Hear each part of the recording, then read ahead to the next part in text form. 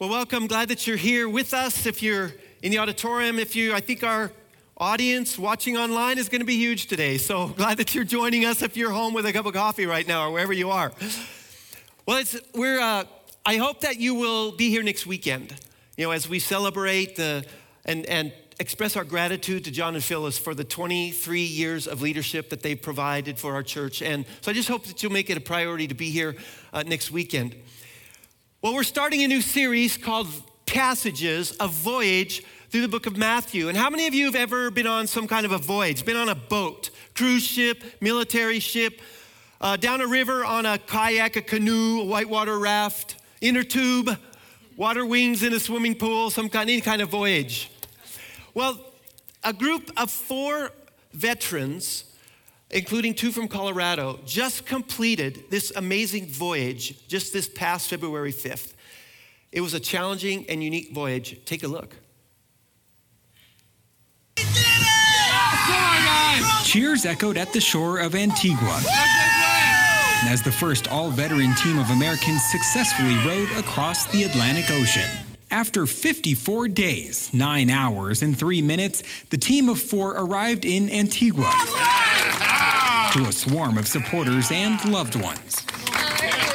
After nearly 2 months at sea, a little wobbly right now, but it feels great. The stories these vets now share, most can only imagine. I got to swim with a pack of bottlenose dolphins. We had squid jumping into the boat. We had whales up under us for about 3 days, just followed us. That was really cool. So many stories that just happen on a daily basis for us. It's life-changing. The vets, including 2 Coloradans, say their steering failed and their battery died, yet they overcame.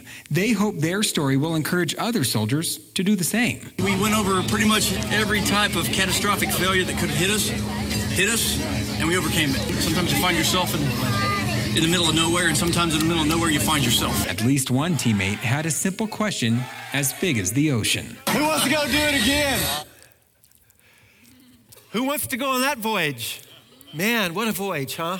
Well, I want to draw some parallels between that voyage and the one we're going to go on from now until Easter. Those guys had a life-giving purpose to save the lives of veterans. And we have a life-giving purpose for this voyage we're going on. We can choose life in dozens of ways every single day. They had a map. We have a map. It's called the book of Matthew. And we're going to be looking at passages that will guide us in our lives through this next 40 days through Easter. They had a guidance system. Our guidance system is the Holy Spirit. That's our guidance system. They had a crew. Some people might attempt that alone. Don't attempt life alone. And as Isaac mentioned, we hope that you will get a little crew together and do this voyage, do those daily readings, do the studies, the weekly studies, and the discussions. Another thing they had to decide whether to go or not to go. And so we're inviting you to decide. Come along on this voyage with us. And what happened on that trip, those 4, they talked about life transformation. Well, what causes transformation? Well, doing it together, storms, challenges, high points, low points, all of it. And then between now and Easter, we're going to face storms. They had catastrophic failures of every kind. There's probably going to be failures that happen between now and Easter. But they had an amazing experience together, an amazing encounter. Swimming with dolphins, squids jumping in the boat, 3 days of whales following you. That could be cool or dangerous. Yeah, it's like, and so we hope. And that one guy said this, he said, sometimes in the middle of nowhere you find yourself, and sometimes you find yourself in the middle of nowhere. And so the next 40 days, we hope that you'll sign on. You'll decide, you know what? I'm going to go on this journey together, and I want to meet God in some ways that I don't even know about yet. So are you in? Will you go on this voyage with us?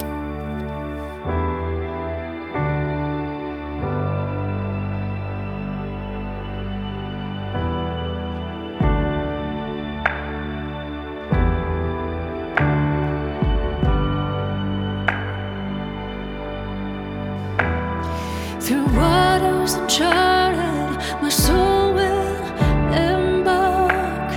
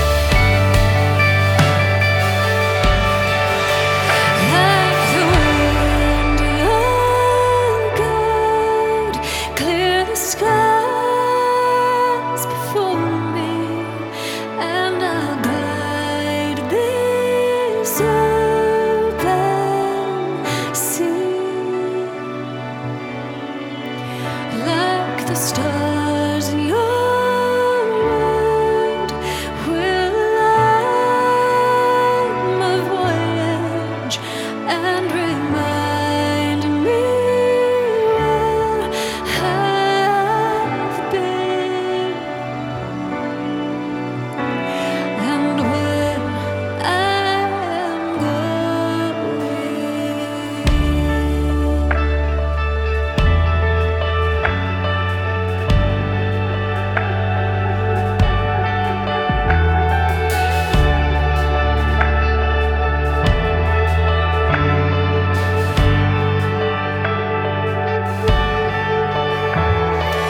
Jesus, my captain, my soul's trusted Lord.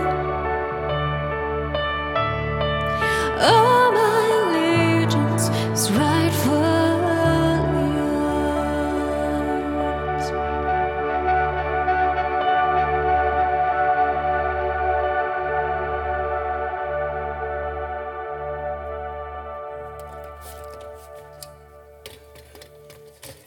Thank you, Kia.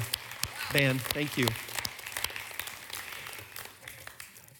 We live all of our lives in response to these two big questions. You can write them down in your program notes if you want to. Here they are. What is the good life? And what is a good person? Every human being, community, church, organization, state, country has a picture of the good life above the mantle in their mind. And we try to aspire and live into whatever that picture is. Every international summit, political hot potato, every law that's passed, class taught, dollar and spent, every relationship, every religion addresses these two questions. And the challenge comes because there's huge disagreement about the answers. Does a good life mean that North Korea has or doesn't have nuclear weapons? Does the good life mean that we do or don't have a wall?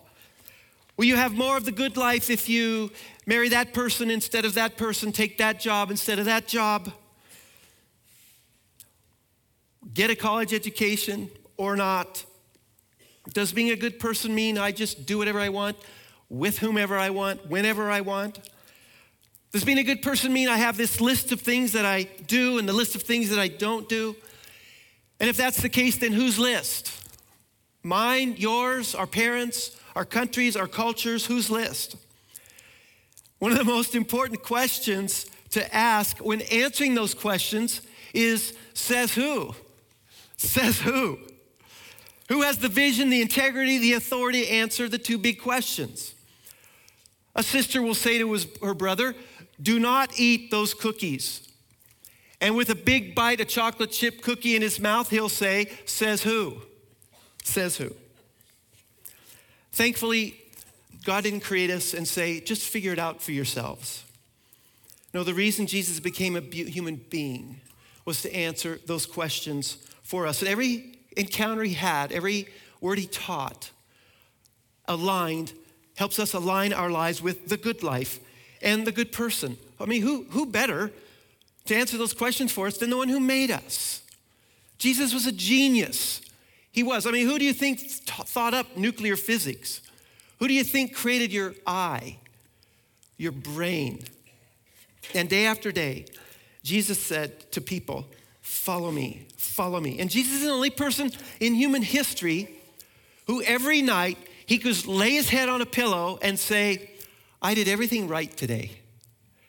Wouldn't you like to do that one day in all of your life, to be able to do that and say that?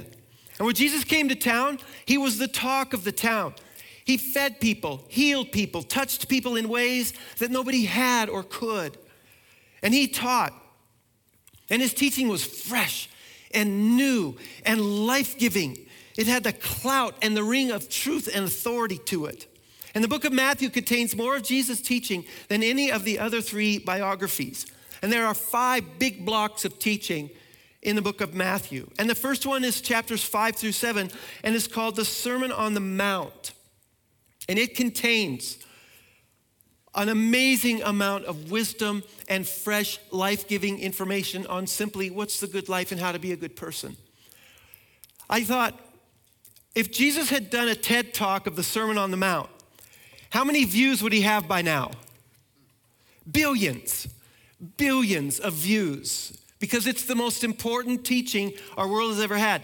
Do you know what the number one TED Talk now is? How many views? Right around 43 million. So you think, Jesus compared to that? Hands down. He addresses issues that we face in our lives. You ever get angry? Ever want something that someone else has? Do you wonder if my job is going to make a difference for good? What's my attitude towards the world in general? And what about the disparity between the poor and the rich? How do I respond when people get mad at me and criticize us? And hurt us? How do I respond when I hurt and criticize another person? What does sexual integrity look like? How about divorce? What are my attitudes toward money? How do I have a relationship with God? How do I talk with him? All of that teaching is included in the Sermon on the Mount. And the beginning of the Sermon on the Mount, it's like Jesus took all of this and condensed it down into 8 verses, which we're going to look at today. We call them the Beatitudes. I'm going to read them. They're Matthew 5. Blessed are the poor in spirit, for theirs is the kingdom of heaven. Blessed are those who mourn, for they will be comforted. Blessed are the meek, for they will inherit the earth. Blessed are those who hunger and thirst for righteousness, for they will be filled. Blessed are the merciful, for they will be shown mercy. Blessed are the pure in heart, for they will see God. Blessed are the peacemakers, for they will be called children of God. Blessed are those who are persecuted because of righteousness, for theirs is the kingdom of heaven. And the Beatitudes are not good advice. They're good news. You see, it's not a checklist of 8 pre-qualifications that I must do before I get in on the good life. And when we get them checked off, then we get in. It's not that. If we treat the Beatitudes and the Sermon on the Mount like that, it's just going to be pretty poison.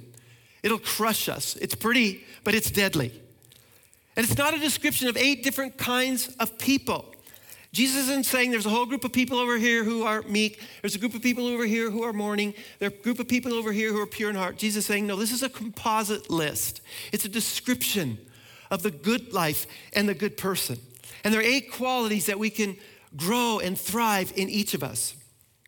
When I was doing my study, as I look through this list, I thought, wow, some of these ideas are exact opposite of the way we're taught often in our own culture. We're often uncomfortable with people who mourn. We don't know how to comfort them. And so we bring a cliche in a casserole. That's what we do. We certainly don't believe that the meek will inherit the earth.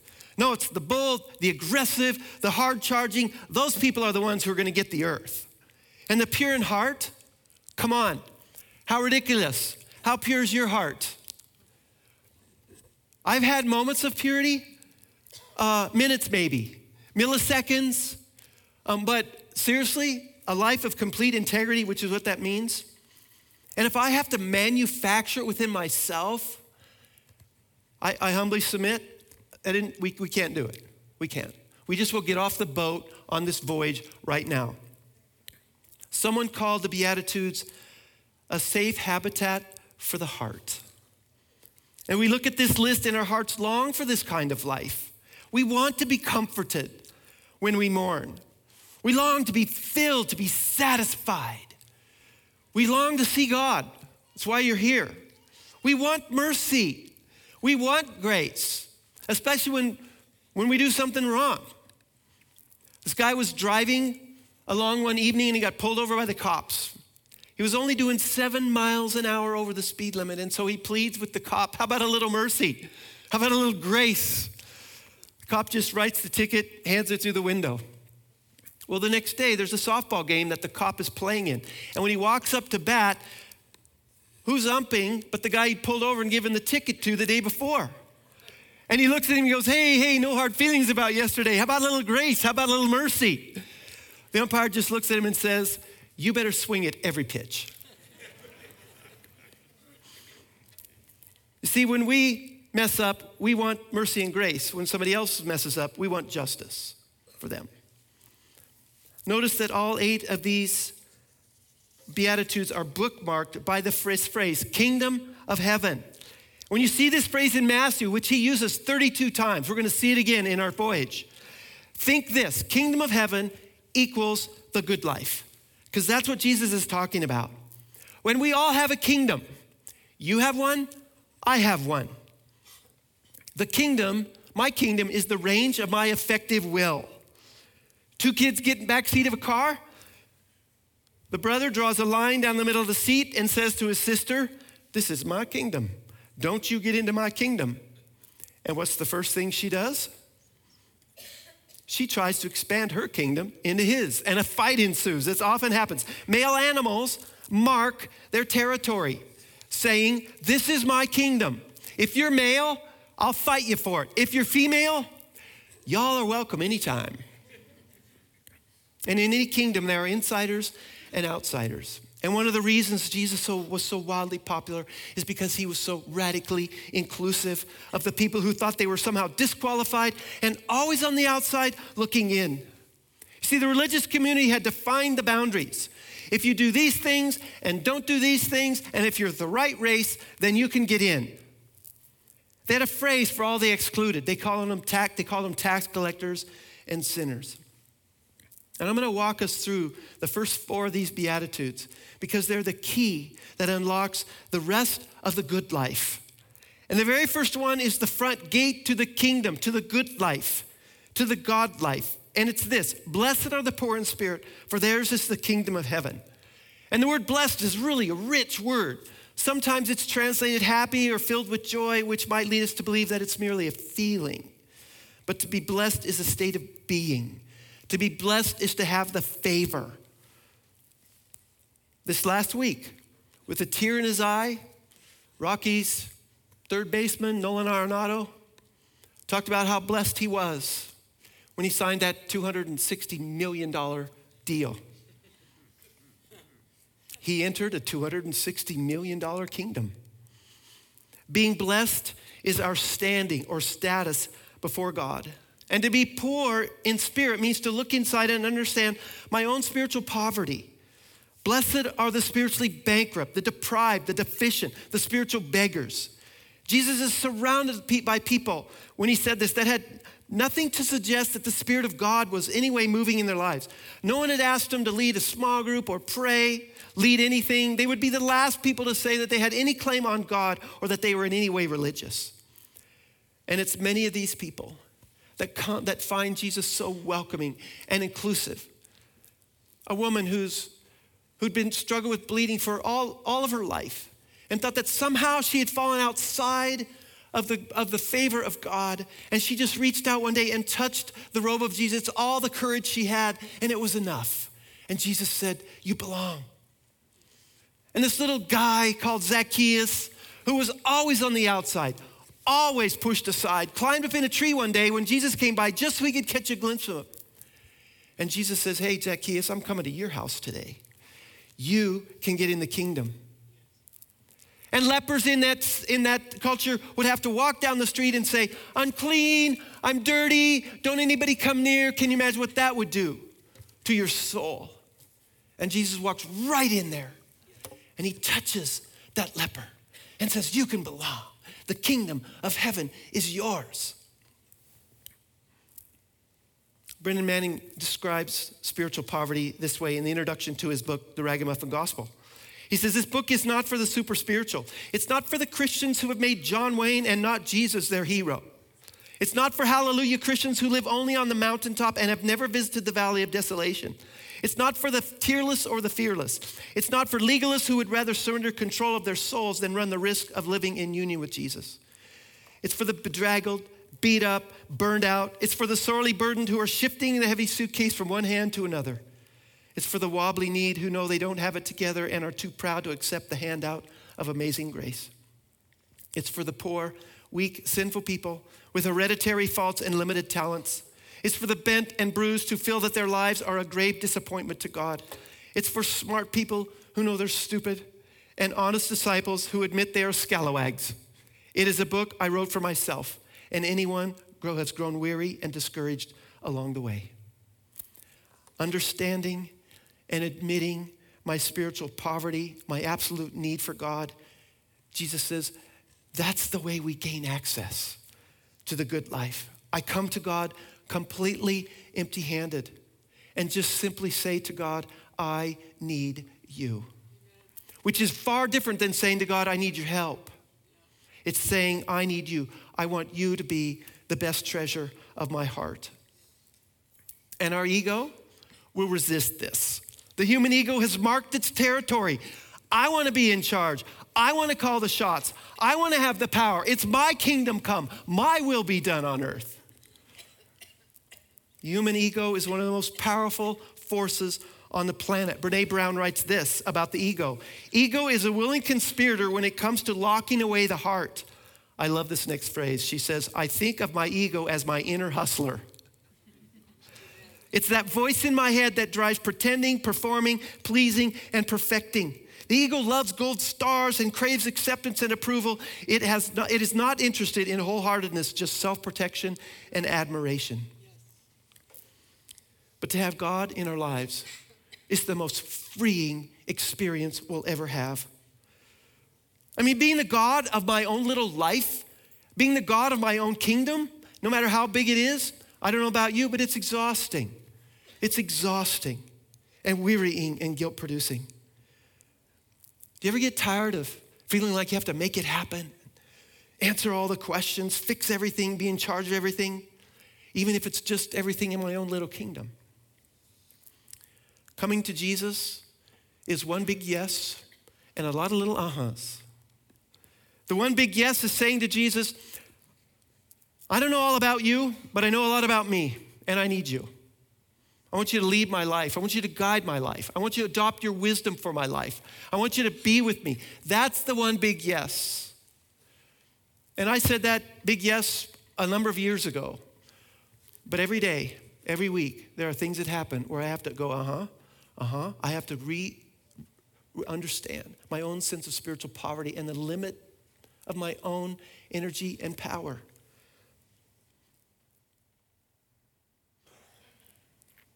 We have to do this every day. I have fears. I worry. I fear not being enough. I fear not having answers to people's questions. I fear not being able to come through. And when I come to God with a renewed sense of my spiritual poverty, He says, why does that surprise you, Dennis? I created you to be dependent on me. And for you to need me? God, that's the way I made you. He says, that's the way I made you. That's my way. That's the way I made you. That's why Jesus said, come to me. All you who are weary and heavy laden, and I'll give you rest. Take my leadership on your life. He says it's an easy leadership. It's an easy way. I'll give you rest. And when we do that, when we come to grips, when we say big yes, la la la hans to our own spiritual poverty, the next beatitude opens up for us. Blessed are those who mourn, for they will be comforted. To mourn is to be sad in our soul. And mourning is a natural reaction to the lack or the loss of something. And in this context, the first thing to mourn is our own spiritual poverty. We mourn our sin. We don't do it right all the time. And Jesus says that to be sad about our spiritual condition is okay. God says, I didn't design you to live independently from me. And while we're mourning our spiritual poverty in the presence of God, He comes into that place of grief and says, I'm with you. I'm with you. I'm with you in your heart. You're not alone. He says, I'll put my spirit in you. I'll bring the love and life and hope and infuse your spirit with the Holy Spirit. God's comfort starts there. And whenever we suffer from a broken heart, when we mourn other losses in our lives, when we're so desperately sad because of a divorce or a death or the loss of a career or a friend or a business or the loss of our health in some way, when we mourn over a failure or a disappointment, if we or someone we love loses the ability to remember, the ability to walk, the ability to speak, the ability to control their body, the ability to control their outbursts, we mourn. Brokenhearted people mourn. And Jesus says, when you do, I'll be with you. I will bring comfort. A number of years ago, we had a couple, Dan and Pam are their names. And Pam got cancer, and at the age of 38, she died. And I remember getting the phone call from Dan before she died saying, hey, if you want to see Pam, you better come. So my wife and I drove to the hospital. We walked into the room, and maybe you've been in this place where a person is clearly soon to be gone from this world. And they're just laying there, they're breathing. Pam was bald and had done the whole chemo thing, and it hadn't really worked. And she was heavily sedated, and Dan sat on one side of her bed, and Barbara and I sat on the other, and we just talked. Lights were on, and there was just a quiet in that. It was a really holy moment, and Pam was just out of it. And at one point, I remember looking across the bed at Dan, and I said, where do you find hope in all of this? And Pam responded. She said, she kind of leans up in that bed and she goes, my hope is Jesus. And we all leaned closer and we said, what? What did you say?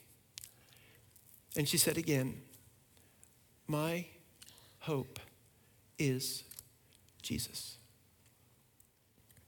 And we discovered later those are the last words that she spoke in her life. As I thought about that story, I thought, yeah, blessed are those who mourn. They will be comforted. When Jesus is in that place of mourning with us, it brings comfort. It does. And when we come to Jesus and admit our spiritual poverty, and when we mourn that, the next blessing also makes sense. Blessed are the meek, for they will inherit the earth. And to be meek means to be gentle, courteous, patient, considerate of others. It's not timidity, insecurity, or indecisiveness. Being meek is having a true picture of who we are and who others are, and then treat ourselves and them accordingly. And on the surface, this is another one of those Beatitudes that just seems ridiculous. In our culture, the meek get stepped on. They get pushed aside. They get left out. They get marginalized. It's the bold, the powerful, the aggressive that are going to inherit the earth. But when I look at those kinds of people and that kind of use of power, I ask, is that really the kind of earth we want? And is that the kind of earth I want to inherit and live in with them? One of the benefits of spiritual meekness is contentment. With the ego pushed aside, the drive for more at any cost goes away. Spiritual mentor Dallas Willard says that people in general, and particularly leaders, take on God's projects and make them ours. He writes, the great temptation is to try to make it happen, whatever it is. And then he says, we don't make it happen. We turn it loose. And he uses the illustration of bowling. You know how to bowl, right? You've probably done this. You let go, you release it. And if it's not going the way you want it to go, what do? You go, whoa, no, whoa, I want it to go. Like that's going to help. Dallas writes, we do our best, but we don't trust our best. When you start trusting your best, you think the solution, if it doesn't go well, is to work harder.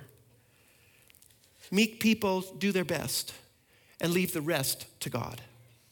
And here's the best part about the inheritance thing, inheriting the earth.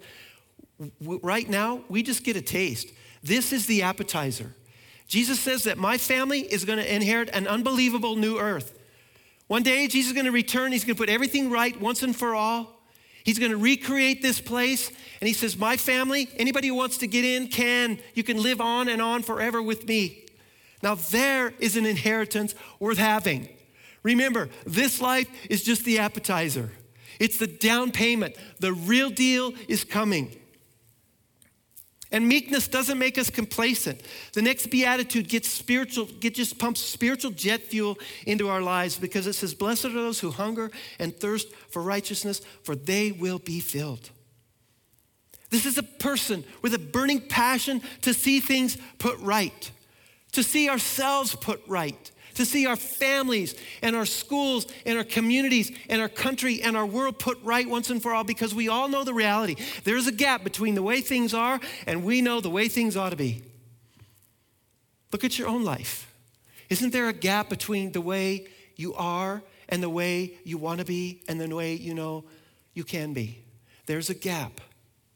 And when we long for that, when we mourn that, when we strive for that, Jesus says that's a good thing. The longing is a good thing. I want the satisfaction. Jesus is actually saying the longing is a good thing. The longing, the hunger, the thirst for that is such a good thing. I had a professor who said this: God is easy to please, but hard to satisfy. Parents, you're a parent, you understand this, right? We are easy to please, but we're hard to satisfy because we understand that this child, this grandchild, has this amazing potential. And while we're pleased, it's like there's a gap. We long for them to be better. And people who understand and who are in the family of God and understand these things, we look in our community and we know that there is a gap between the way things are and the way things ought to be. And when we watch the news, or we hear stories locally, or read the newspaper, or go online and read stories, and sometimes the gap is just so obvious. Something happens to a kid, or somebody kills somebody in their family, and there's a part of our spirit that just goes, it shouldn't be that way. Understand the gap. One person called it the holy discontent, that longing, the good thing. And when we begin to get these things aligned in our lives, understand our spiritual poverty, we mourn our own sense of loss. We get some comfort from Jesus. We become meek in our approach. We treat people the way people ought to be treated, including ourselves. And then the next 4 of these Beatitudes just begin to open up. We have access to integrity. Our life take on the vocation of peacemaking, helping reconciling people and systems and cultures and businesses together. And Jesus says there's a purity of heart, which means integrity will open up to us. And he says this is how it is in the good life. And this is how it is to be a good person. And I'm not going to take you into the next 4. We need another 30 minutes, and I know you want to have lunch here or brunch here in a second. But your desire for that's why you're here. It's why you're watching right now, is in you. You have a longing for hunger. You're hungering for the kind of right life, the good life, to be a good person. And I hope you're going to stay on this journey with us, that you participate in every part of it, because this is the good life. And I know you want to be a good person. And one of the things I appreciate so much about our church is that we have a hunger and a thirst to put things right in our community and in our world. When I think of our partnership with Edmondson and Lago Vista, and I think of Project 1 that's coming up in May, and Project 12 that happened yesterday, and as I think of our Northern Colorado AIDS Project involvement, our Giving Tree, I think of all the things that we do. It's because we know that there's something we can do to put things right and to walk into that gap. And when we do that, guess what's going to happen? Our hunger and thirst is going to increase. And Jesus says that is a good thing. That is the good life. And that's what good people do. And I want us to end our time today by reading these Beatitudes together from a different translation, from Eugene Peterson's translation called The Message. And so would you stand with me? And they're going to be on the screen. And let's just read these together, and then I'll pray. Here we go. We're blessed when we're at the end of our rope. With less of us, there is more of God and his rule. We're blessed when we feel we've lost what is most dear to us. Only then can we be embraced by the one most dear to us. We're blessed when we're content with just who we are, no more, no less. That's the moment we find ourselves proud owners of everything that can't be bought. We're blessed when we've worked up a good appetite for God. He's food and drink in the best meal we'll ever eat. We're blessed when we care. At the moment of being careful, we find ourselves cared for. We're blessed when we get our inside world, our mind and heart put right. Then we can see God in the outside world. We're blessed when we can show people how to cooperate instead of compete or fight. That's when we discover who we really are and our place in God's family. We're blessed when our commitment to God provokes persecution. The persecution drives us even deeper into God's kingdom. Amen. Let's pray. And so, God, I pray that your Spirit would infuse all of us once again, and that our hunger and thirst for the good life would give us confidence to find it for ourselves and invite others to do it the same. In your name, amen. Well, thanks for being here today. A couple of reminders before you leave. If you need prayer for anything, there'll be a prayer team member up here along the stage, and if you need prayer, just don't hesitate to ask. And if you want to start one of those small groups, the videos are up already for week 1, and we'll see you Wednesday night, 6:30 for the Ash Wednesday service. Have a good week.